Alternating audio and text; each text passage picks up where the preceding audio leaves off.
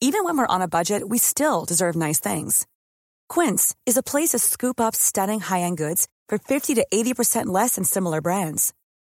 They have buttery soft cashmere sweaters starting at $50, luxurious Italian leather bags, and so much more. Plus, Quince only works with factories that use safe, ethical, and responsible manufacturing. Get the high-end goods you'll love without the high price tag with Quince. Go to quince.com/style for free shipping and 365-day returns. FM 104 Sunday Night Live with Cormac Moore. Now, though, if you've ever thought about doing stand-up comedy, or maybe just the idea of speaking in front of people makes you a little bit nervous, you will absolutely hate this part of the show where I get comedians to come on and talk about their worst gigs ever and walk us through what it's like standing on stage when it's just going so bad and so painful and no one's laughing. Joining me now for this week's instalment is Colm McGlinchey. He is founder of one of the best comedy clubs in Dublin at the moment. It's the Comedy Crunch downstairs in the Stag's Head. If you ever get a chance to go along, it's free. You've literally got no excuse not to go. But you joining me on the line now. Colm, sir, how are you doing? You well? I'm good. How are you, my friend? Doing very well. Again, I always feel a little bit apprehensive about bringing comedians on to talk about their worst gigs because it can be kind of upsetting sometimes. That's true, but I think we kind of. I think you very quickly accept the fact that these things are going to happen if you want to spend some time in this game. You know what I mean? It's not going to be all good days. So yeah, you're not going to be home runs. Yeah, you got to get used to it fairly quick. Otherwise, you'll be back not doing comedy gigs again. But yeah, no, it's I'm still sane, so it can't be that bad. Yeah, no, that's good. How long have you been doing stand-up for now, Colm? I'm at comedy nearly 10 years now, I think. I think it'll be 10 years in May, so which is quite a scary thing to say out loud because I suppose in some ways I've progressed a lot, but at the end of the day, I'm still not selling out Wembley, so I can't. You know what I mean? Like, if you told me 10 years ago what I'd be doing now, I think I'd be quite satisfied. But part of me would be going like, I thought you did a little bit more than that. You know what I mean? So I think it's I'm happy enough with how it's going. So it's been a good 10 years. I've enjoyed it. Where was your first ever gig? My first ever gig was in Doyle's on just down by Pearse Street there. I think it was one of these things where a few people who hadn't done comedy before were doing comedy for the first time. And it was in there, and it was great fun. I think it was I had the right material for the right time because it was around the time that a very significant thing happened in the news, which Joseph Fritzl happened basically, and so I think it literally happened that day, and we were able to turn some of the jokes around to make them more relevant without going into too much detail. So you look like a comic genius who was able to come up with stuff on the spot. It was like this guy just heard the news headline. I had something else written about house prices in Dublin because, believe it or not, that was an issue 10 years ago as well. You know what I mean? It's people think this is just a new thing. There's never been a good time to buy a house in Dublin. It's always been impossible. I feel like history's repeating itself. So I had some joke about house prices in Dublin, and I just added in one or two words, and all of a sudden it went from being a generic joke to something that was topical, and that went down well on the day, I'm glad to say, and that gave me a bit of a boost. Then you kind of find out then I got booked for a few gigs fairly quick from that, and then you find out fairly quickly that just because something is topical and funny one week doesn't mean it's topical and funny the next week.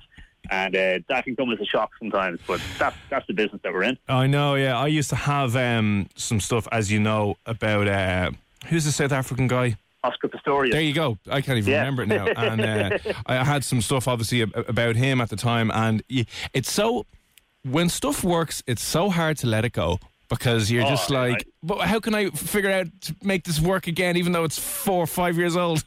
Yeah, you always want to find a situation that you can bring it back into. Yeah. You know what I mean? It's like there's a few jokes I do that, like, you know, they were written for a very specific time. Like maybe they were about the World Cup or they're about rugby or something. But then there's a few that I haven't wanted to let go of. So now we just find a way to bring them back in because there's always a sports event. So you can always say, you know, you can always link it into something. There's always something relevant, something topical. They can always kind of like take cheat a little bit. You know what I mean? Like people might be shocked to hear this, but comedians cheat a lot. that is the art form we are in. Yeah. So after that first, you started off on a high. What have been some of the worst gigs you found yourself in, and how tough were they standing on stage in front of the crowd of people when it just wasn't going well? It's horrible. It's horrific. It's weird because it's always the question you're asking me is the same question that, like, you know, whenever you tell somebody that you do comedy, they ask you. They don't say the first thing they'll ask you about your job is what's it like when it goes wrong? What's it like when you die on stage? What's the worst gig? Which is kind of weird. It seems to be the only profession in the world where it's not considered rude to ask people what it's like. Like, imagine going up to a surgeon and saying, "Oh, you work as a surgeon? No way. What's it like when you lose a patient?" You know what I mean? It'd be a horrible thing to say. But for comedy, it's like, no, it's socially acceptable to ask this person what's it like when they're bad at their job. Yeah, we want to know how shit you've been. Okay, God, yeah. I don't think I'll be doing a section with surgeons. I think that would get cut fairly quickly. You know? I've Dr. McGlinchey on the line to talk about how a triple bypass went horribly wrong. That as well. No, God. I've had some wild gigs over the years. I think there was the Tap in Dublin was one that you might remember, which was a bit of a dodgy one where most of the clientele had more tattoos than they had skin, and it was that was a rough gig. You know, you get some crazy heckles in there, but I'm very lucky that I've never had a gig where, like, you know, I've frozen on stage. I've never lost anything on stage. Like, I've never forgotten. I've never had one of those gigs, you know, where people just completely lose where they're at. But I remember having a gig where I could tell from about 3 seconds in, and I was hosting a gig. So it meant that for the next 2.5 hours, I had to keep on getting back up on stage. And it was a gig in Roscommon, which is, you know, no one ever says a gig in Roscommon and then follows it by saying it was the greatest gig ever. No offence, Roscommon, but, you know, it's true. It's especially a midweek gig in Roscommon. It was a bit like today, because I remember going down there, it was snowing, and we got there, and beautiful pub in Roscommon, me and a few other comedians on, and I was hosting. I went up on stage, and there was a weird feeling in the room, because I thought we were going to play a comedy venue. It turned out that they just, you know, a lot of people were drinking in a pub, and then all of a sudden it was like, here's a comedy show. Whether you like it or not, stop talking, here's a comedy show, which is never a good way to start. So I get up there with my Dublin accent, and it's just, you know, full of old Roscommon men. And yeah, they weren't very happy to hear me. I think I was called Jackie about 10 times in the first 1 minute. Yeah. Go back to West Britain, you know what I mean? All that kind of stuff straight away. Stuff, you know? Yeah, love it. Yeah, and again, Roscommon's fine. You know, you can have great gigs down there, but I think it was a midweek gig in winter. A lot of the young people who obviously leave Roscommon during the week, because why wouldn't you? They weren't there. No offence, Roscommon, but you know it's true. But that was a horrible gig, because for me and every other comedian, it was just about 30 people who did not want the comedy gig to be on in that room, and they were holding their ground. They could have easily went in to the lounge room next door and had their pint and had their chat, but they were like, no, this is our room. We're not having these blow-ins, take it off us. So it was a battle between a comedy gig and a conversation going on for 2.5 hours, and it's just horrible. Like, it's one thing having a gig where jokes aren't landing, but having a gig where people aren't listening to you is just one of the most demotivational things ever. You know what I mean? Like, it's imagine you're in the office and you're typing into spreadsheets and it's just not going in. You know what I mean? That's the comedy equivalent I can think of. It's just horrible. And then to make it worse, we weren't going back from Roscommon that night. We were staying in Roscommon, and I was brought upstairs by the person who booked the gig, and I was shown a bed to sleep in alongside fellow comedian Trevor Brown. So I then, you know, no offence, I've nothing wrong with sleeping in the bed with another man, but when it's a drunken comedian and the heat off his back is burning you, it wasn't a nice way to end the night, I got to say. So in that, because there seems to be a recurring thing of everyone that I've talked to on this part of the show about their worst gigs, there's always one where somebody thinks it's a great idea to just wedge a gig in the middle of a pub without, because I imagine the people that were in the pub weren't charged in. It was just where they would normally go to drink, and it was an open bar. Not an open bar, but like it wasn't in a separate function room where they were organising the gig. Yeah, that was my understanding of it. Yeah, and it's never a good idea, and it's not really their fault either. You know, and it's not really the people who are having the drink. Yeah. They've made the effort of going out, so it's a failure on the part of whoever's planning the gig. To be honest, you need to have your separate room. You need to, or at least need to say like, listen, there's going to be a comedy show on in here, so if you want to have a chat, go next door or whatever. But they were holding their ground, and you know, I can't blame them. But you know, no one died that night, so I'm sure there's been worse gigs, but it was still one of those gigs that I remember afterwards going, I don't want to do a gig that I'm not familiar with for a long, long time, because becomes this thing where it was such a waste. It was a whole half a day gone, going down to Roscommon, coming back, doing the show.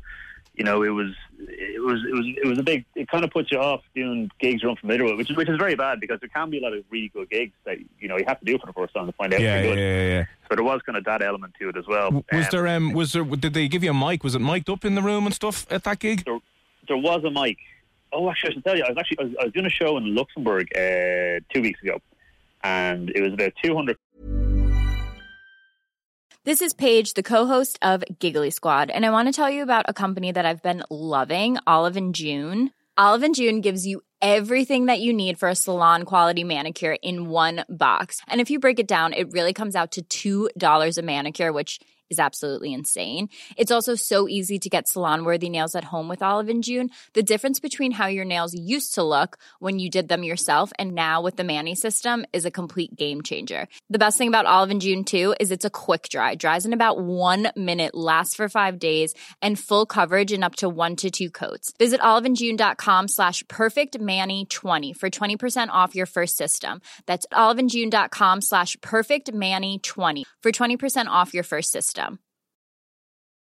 There's never been a faster or easier way to start your weight loss journey than with PlushCare. PlushCare accepts most insurance plans and gives you online access to board-certified physicians who can prescribe FDA-approved weight loss medications like Wegovy and Zepbound for those who qualify. Take charge of your health and speak with a board-certified physician about a weight loss plan that's right for you. Get started today at plushcare.com/weight loss. That's plushcare.com/weight loss. plushcare.com/weight loss. Hey, it's Paige DeSorbo from Giggly Squad. High quality fashion without the price tag. Say hello to Quince. I'm snagging high-end essentials like cozy cashmere sweaters, sleek leather jackets, fine jewelry, and so much more. With Quince being 50 to 80% less than similar brands. And they partner with factories that prioritize safe, ethical, and responsible manufacturing. I love that. Luxury quality within reach. Go to quince.com/style to get free shipping and 365-day returns on your next order. Quince.com/style. People in a room in Luxembourg, and the mic barely worked. And I went on first, and I'd say about 2 minutes into my set, the room plunged into absolute darkness. And I was like, okay, this is fine. This will probably come back on in 10, 20 seconds. So I got somebody from the front row to get on stage. I could put the mic in their hand. I got into their seat. I just held their drink, thinking the lights would come back on, a big body switch going on. The lights didn't come back on. I had the next 10 minutes. I had to, I made a few jokes about Bird Box comedy, all that kind of stuff. Yeah. And then I got, it actually worked out really well now, because I got everyone in the room to put on the light on their phones and light the stage up. And that was on it. That could have been the worst gig ever, but I managed to salvage it somehow. But when you have people not preparing for a gig, not getting the sound right, not checking the lights, all that kind of stuff, it can put us in some very, very difficult situations. Luckily, I was able to react, but a lot of people wouldn't be able to react, and they would have just... God, so hang on, obviously there's just electricity went in the whole building. It was say a good night.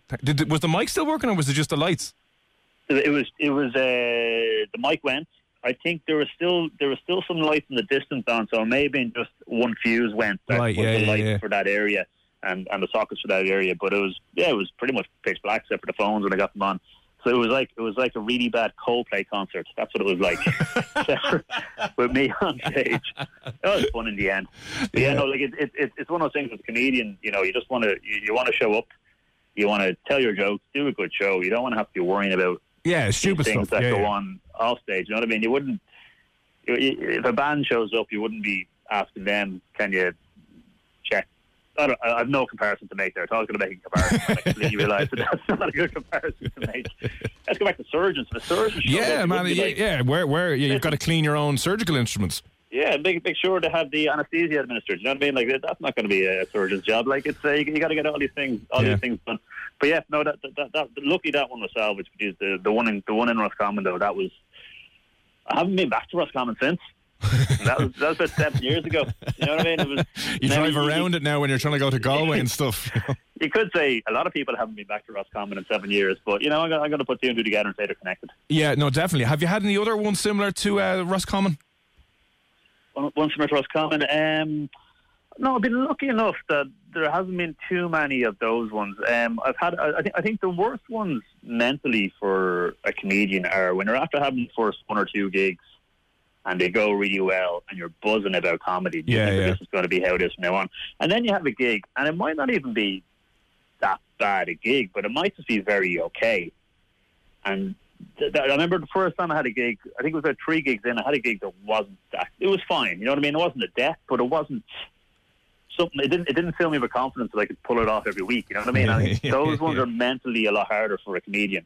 Because, you know, if you have a bad gig and it's because somebody heckles you or somebody throws something, you know, you kind of just accept that it's not on you, it's on them. But when you have a bad gig and it's because you're only okay, you kind of look at yourself and go, wow, should I be doing this? Maybe I should have been a surgeon, you know?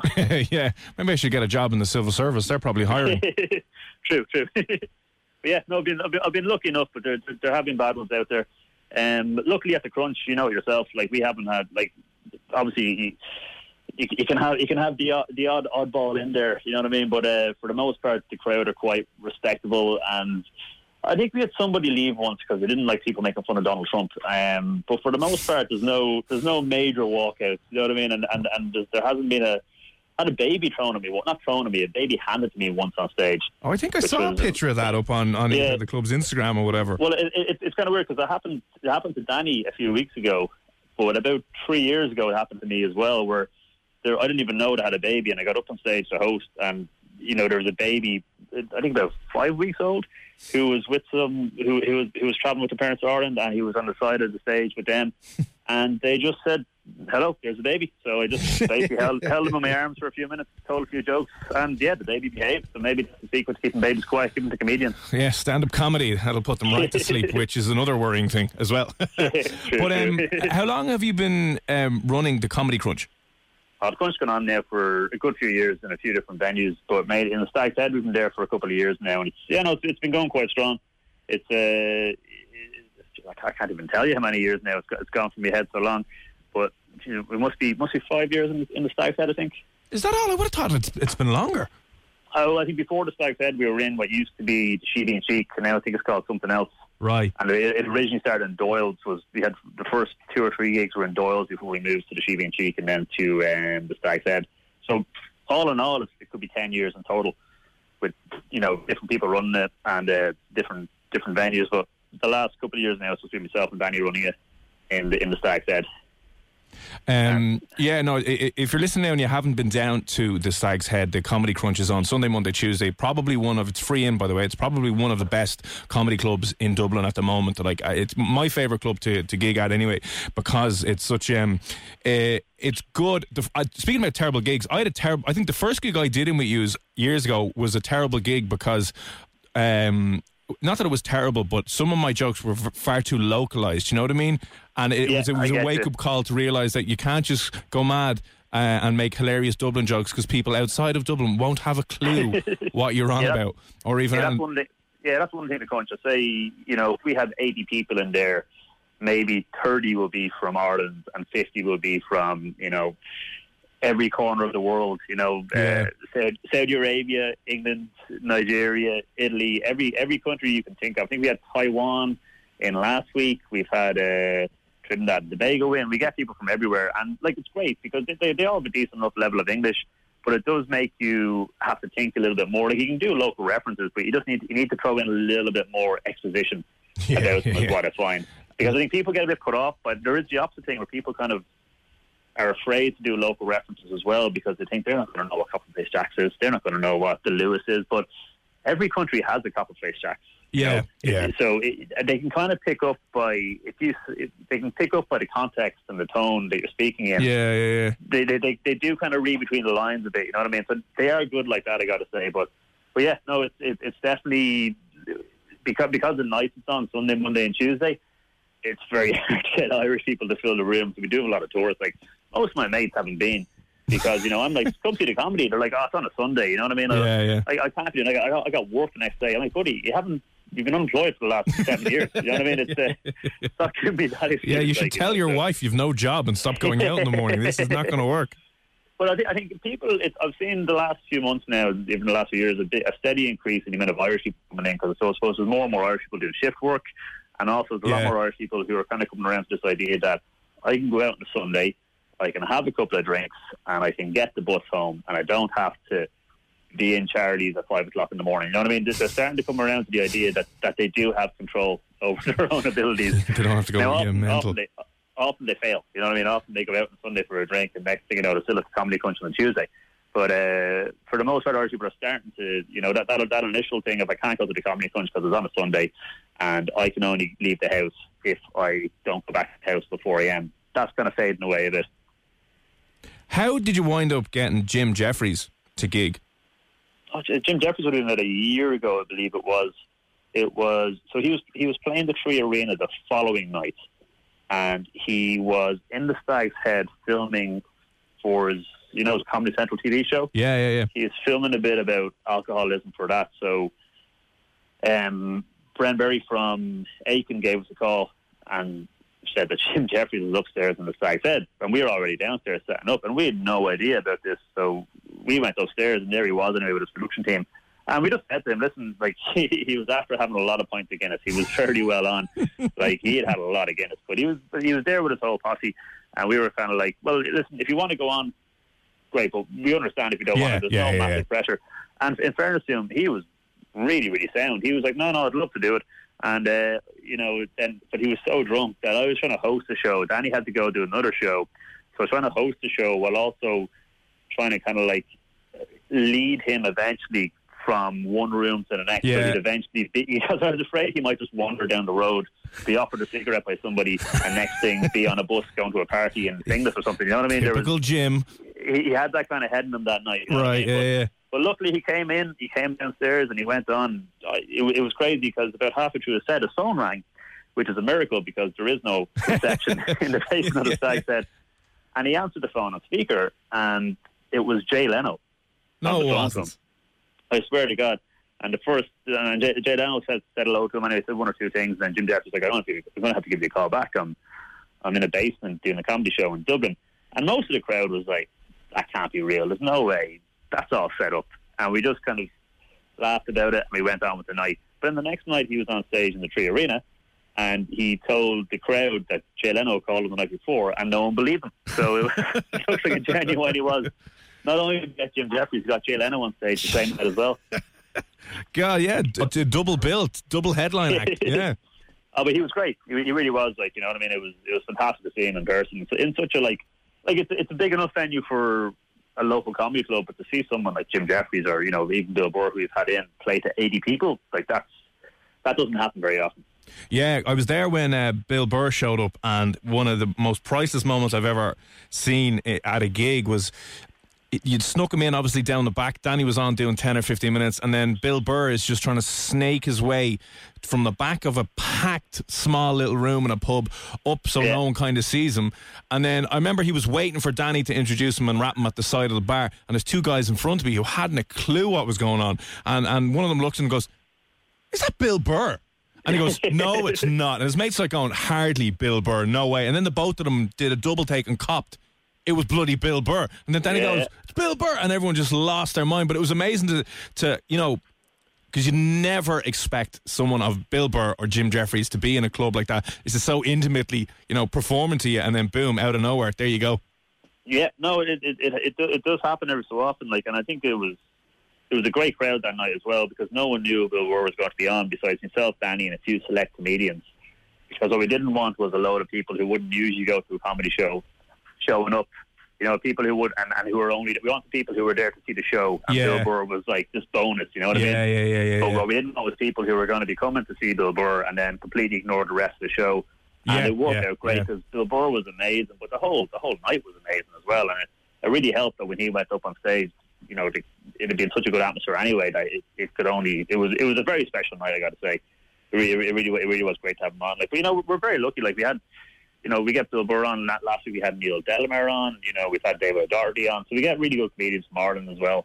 It's great to have the likes of, Bill Burr and Jim Jeffries. But, to anybody who doesn't go to comedy regularly, there are some great comedians in Ireland who will entertain you, just as much, who are definitely worth checking. You might not know their names, but they're worth checking out. Like Bill Burr looked fantastic. But, when we have, say, Edwin Salmon headline or, something like that, the crowd go wild to the same extent, or Chris Kent, or, you know, people like that, or even Jerry Staunton's been doing great now. There's some amazing Irish comedians out there that people need to check out, because, you know, it's great to have Netflix with, you know, these specials for Bill Burr and Jim Jeffries and all that, but don't forget that there's guys over here who may not have as big a platform, but when you see them live in the club, they're unreal. Yeah, and I'll throw in like Eleanor Tiernan and Damo Clark when you have them on as well. Always kill it and do brilliantly. Yeah. But speaking of the club, I know I'm taking you out of hosting duties right now from the Comedy Crunch, so I best let you go. Sunday, Monday, Tuesday in downstairs in the Stag's Head in the city centre, the Comedy Crunch. Look them up online as well. I'll tweet out the link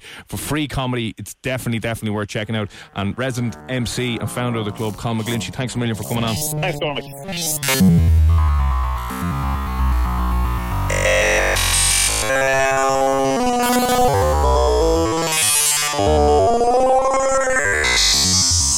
Sunday night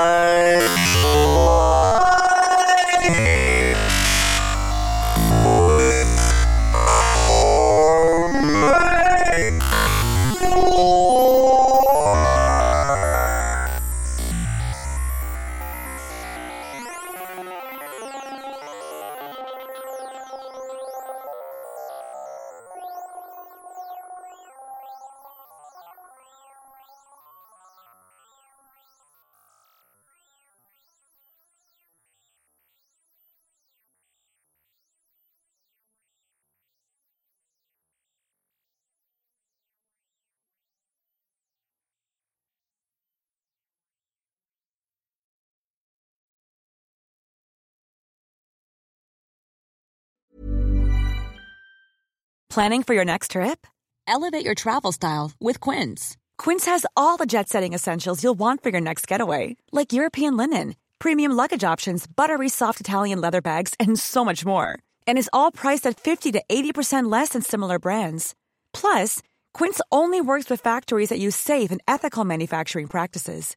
Pack your bags with high-quality essentials you'll be wearing for vacations to come with Quince. Go to quince.com/pack for free shipping and 365-day returns.